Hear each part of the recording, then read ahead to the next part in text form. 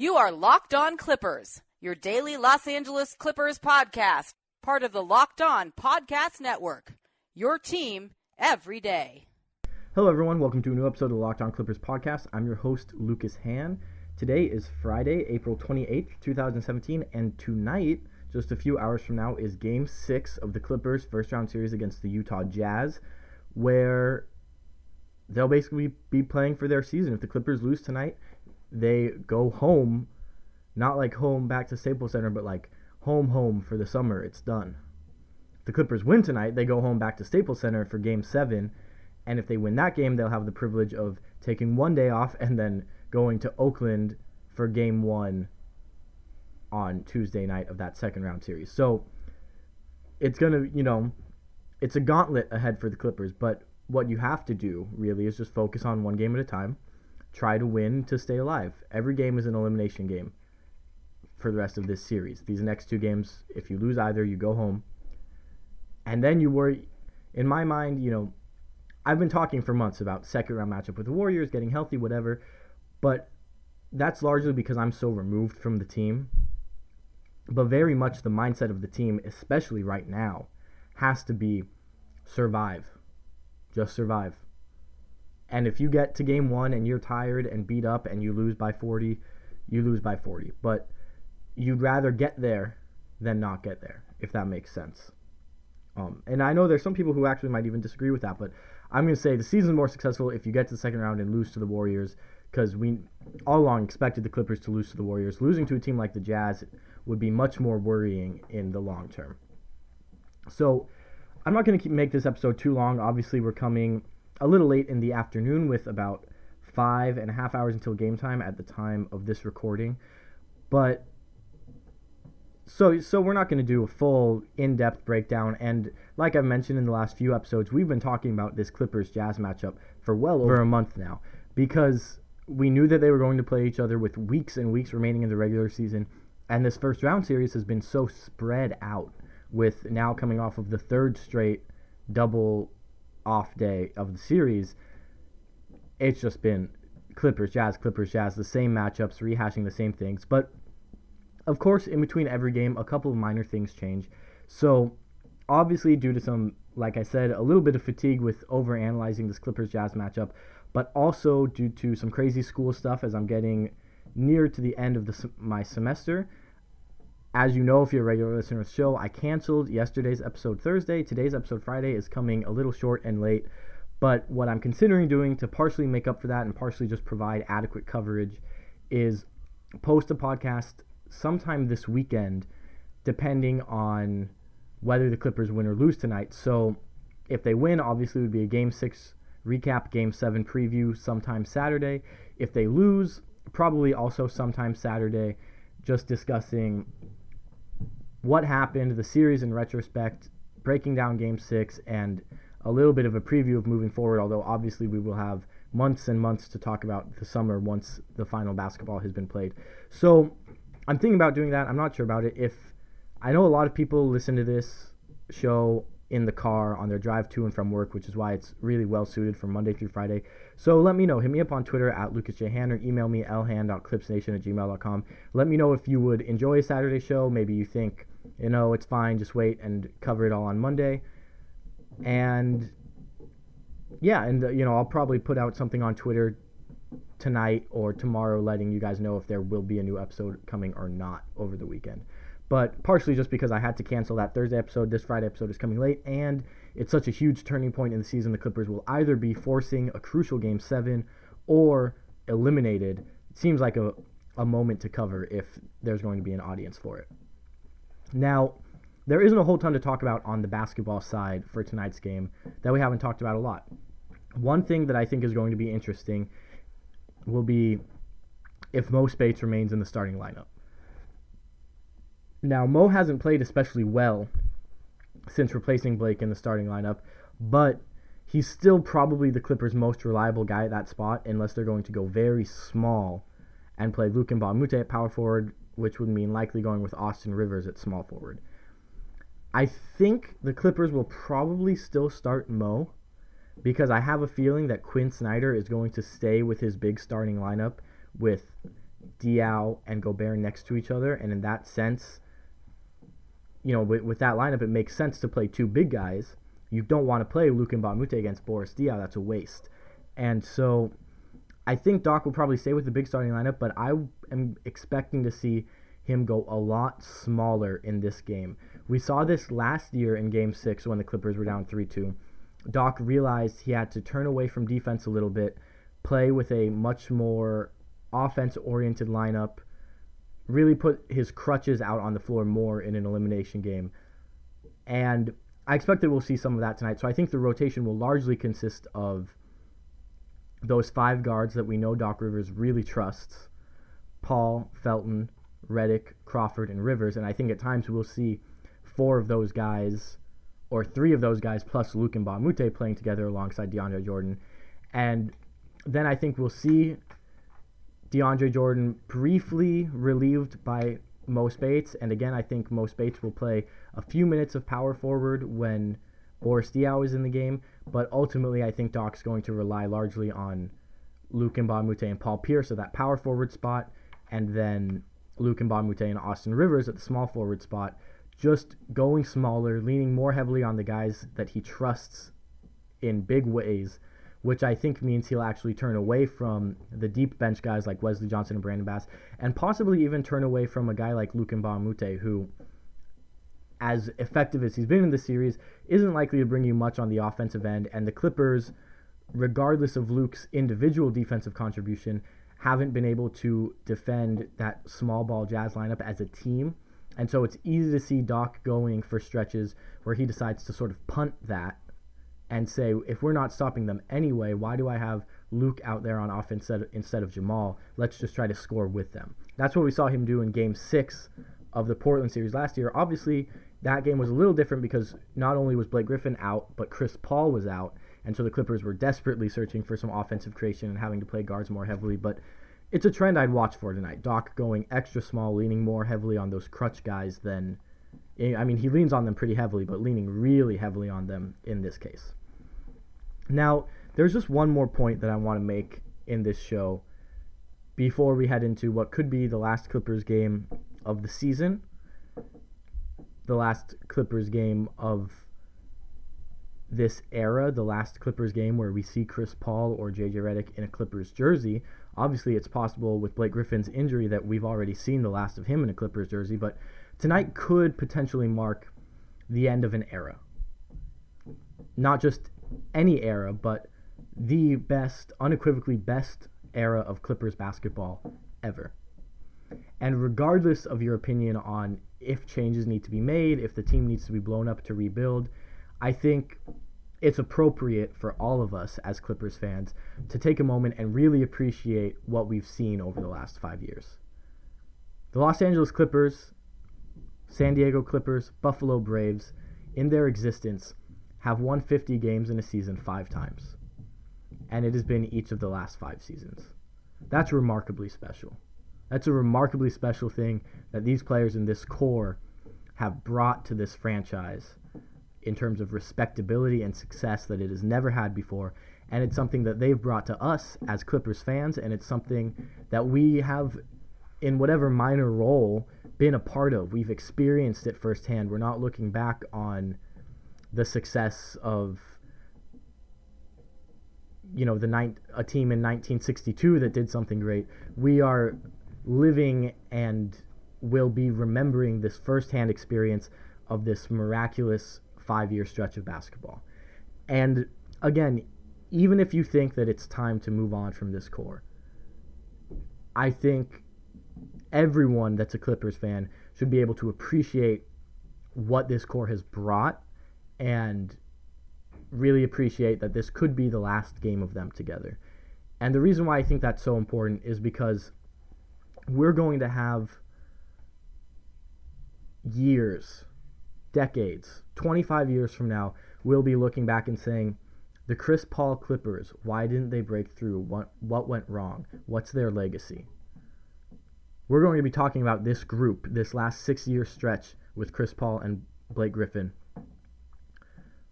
for the rest of time. This is the most compelling chapter in Clippers history by far.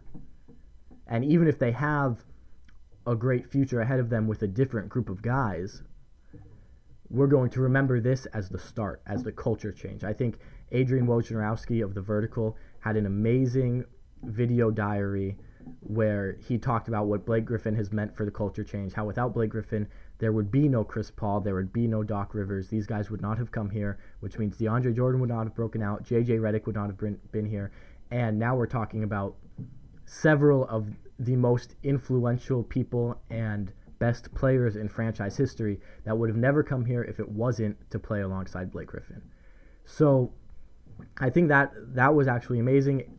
Kevin Arnovitz of ESPN, who used to run Clipper Blog, had a great piece out today that I'm really looking forward to reading. I've heard that it is really amazing about the future of this Clippers team. And Zach Lowe on his podcast today was with David Locke, who obviously I had on my podcast a couple weeks ago, the radio announcer for the Utah Jazz. They talk a lot of Clippers Jazz. So if you're a Clippers fan, you're thirsting for content, getting ready for this last, what could be the last game of the season tonight, I would definitely check out that Adrian Wojnarowski video essay, Kevin Arnovitz article, and the Zach Lowe podcast with David Locke. And the reason why I think it's important to indulge yourselves in this content is because this is potentially our last chance. And I get a lot of trade rumors sent to me all season long. We should sign this guy next summer. We should save cap space and go after this guy 3 years from now. Whatever. People send that stuff to me all the time. And it's something that every writer gets, but especially because I'm so focused on the salary cap during the offseason, people really want to send their ideas to me. And I appreciate that, and I enjoy it. I greatly enjoy the NBA offseason, the salary cap, figuring out a strategy, saving money, all of that stuff, loopholes, everything. You know, if you guys have followed my articles over the last several years, you know that I really go in depth on it. But ultimately, we're here for basketball. There would be no salary cap if there wasn't basketball being played behind it or in front of it. But my point is, if the Clippers lose this game tonight, we're going to have 2 full months before free agency begins. Even if they win this game and then lose in Game 7, we're going to have 2 full months between the end of the Clippers' last game and the opening of free agency to discuss what they should do with their guys, what guys they should go after, any trades they should pursue, all of it. And we're going to drive ourselves crazy talking about it. And trust me, by the time July 1st gets here, we're going to be sick of it. Because there is nothing else to talk about. But today, we have a basketball game to talk about. And if the Clippers win, we have another basketball game to talk about this weekend. And if they win that one too, we'll have a series to talk about for the next week. And that is vastly more entertaining than any of the salary cap math and any future free agent potentiality or hypothetical trade, whatever plan that you want to throw out there, 5-year plan, hire this GM, hire this coach, none of it is as exciting as a basketball game. And so even if the Clippers lose tonight and they're eliminated, my call to action to all of you listening as Clippers fans is to just take today, this afternoon after you listen to this, and tonight while the Clippers are playing this game, and even if the Clippers lose after the game and into tomorrow and maybe a couple of days, to appreciate what we have in this moment. Because like I said, we're going to have months to talk about the summer stuff. But we might only have 38 minutes left of watching one of the greatest point guards to ever play the game wear a Clippers jersey. And that is remarkably special. It is a profound privilege to watch Chris Paul play for your favorite team. And as much as I love the offseason, I hate the idea that so many Clippers fans are out there sending me tweets, sending me emails, sending me texts about what's going to happen 2 months from now, instead of living in the moment and appreciating this really unique spectacle that we get to see from our favorite team every time they take the floor. Now, hopefully, Chris Paul signs that 5-year, $200 million deal, and he's back for 5 more seasons, and by the time he's out there playing with a walker, we're sick of him. I want him to be on the Clippers until we're sick of him, until he retires. But if he does leave, if the Clippers decide to make a change, or if he decides to make a change, I would hate to think that we spent our last few hours, last few days of being able to appreciate his on-court basketball contributions. If we spent those thinking about who we should be trading Blake Griffin for 2 months from now, or who we should be signing with the cap space, or who we should be picking in the draft next year, since we don't even have a pick this year. That stuff is all important. It's all relevant. We can talk about all of it. But right now, let's appreciate this basketball product. JJ Redick, who knows if he's going to have a good game tonight or not, because he's struggled in this series. But JJ Redick is one of the greatest three-point shooters of all time and the greatest three-point shooter in the history of the Clippers. So we've got one of the greatest point guards of all time and the greatest point guard in the history of the Clippers, and one of the greatest shooters of all time and the greatest shooter in the history of the Clippers, both potentially playing their last game in an LAC uniform tonight. So please do not tweet at me about Paul George signing with the Clippers in free agency, or about trading Blake Griffin for this package from Orlando or that package from Denver.